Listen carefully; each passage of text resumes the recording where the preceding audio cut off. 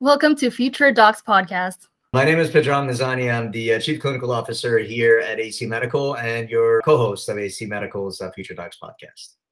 And I'm your co-host, Valen Rosas, a leadership intern here at AC Medical. And as always, we invite you to watch the video version of this podcast by visiting youtube.com/acmedical.org. Today's episode is episode 44, entitled Post-Interview Do's and Don'ts. So it's interview season right now, and we're waiting for residency programs to contact those who have had interviews. It's a very nerve-wracking moment for many of us, and most of us probably don't know what to do. So let's hear what Dr. Mizani has to say about how you should follow up with residency programs. Should you contact them? How many days after?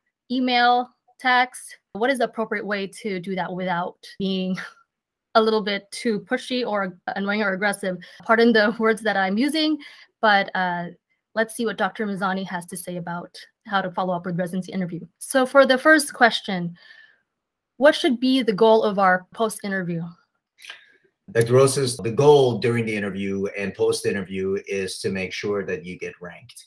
And of course, we're talking about residency match, and getting an interview is a it's a momentous occasion. Performing really well is really important, obviously, as we all know, but there is a whole different world that happens in parallel to the interview season, which is programs considering who they're going to leave on the rank order list. And this rank order list is a long list, and program may have 15 slots, and their rank order list could be 300 interviewees long. They could rank every single person that they interviewed. So it doesn't necessarily help if you're in the bottom of the rank order list for the programs. You need to be way up on top. So got to figure out a way to get up on top. So that's the goal post interview. So that being said, what would be some of the ways to stay memorable for these residency programs? Like, how do you not just become one of the numbers in another pile in their interview?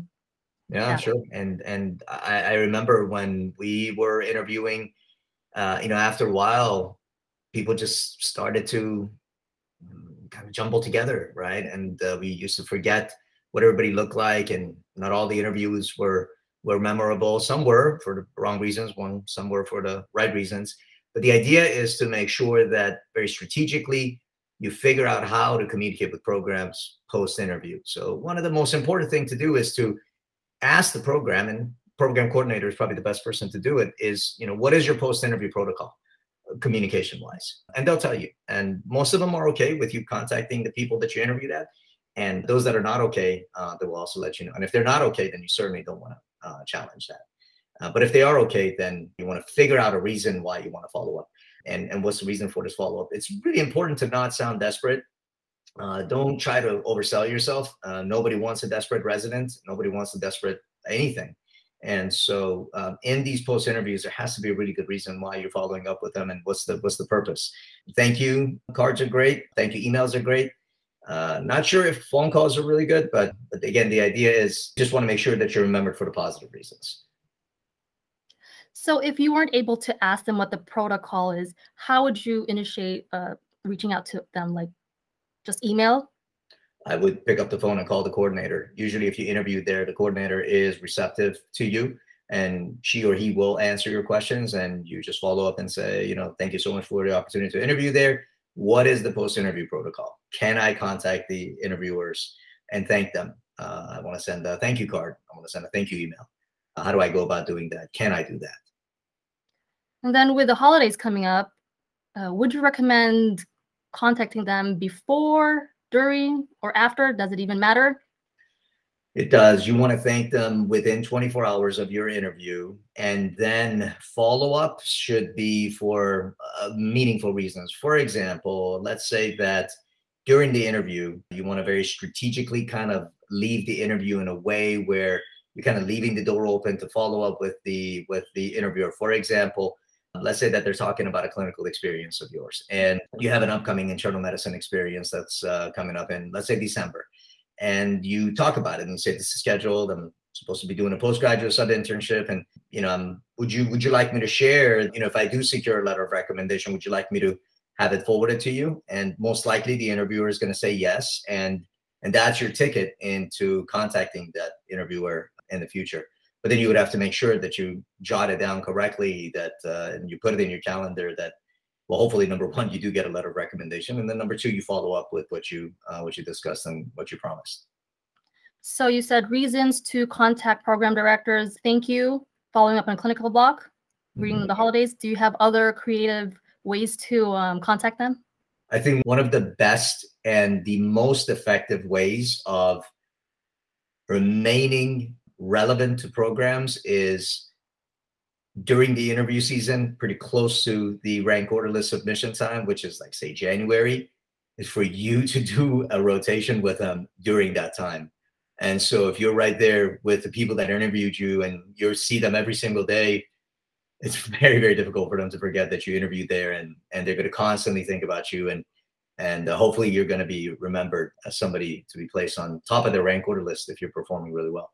So to me, I found that to be one of the biggest hidden gems in being able to remain relevant, and for programs to truly rethink the rank order list based on who's rotating with them at that time, when right before the rank order list is submitted. It makes a huge difference. What about sending a letter of intent? What would be the content for that? And what is your advice on that?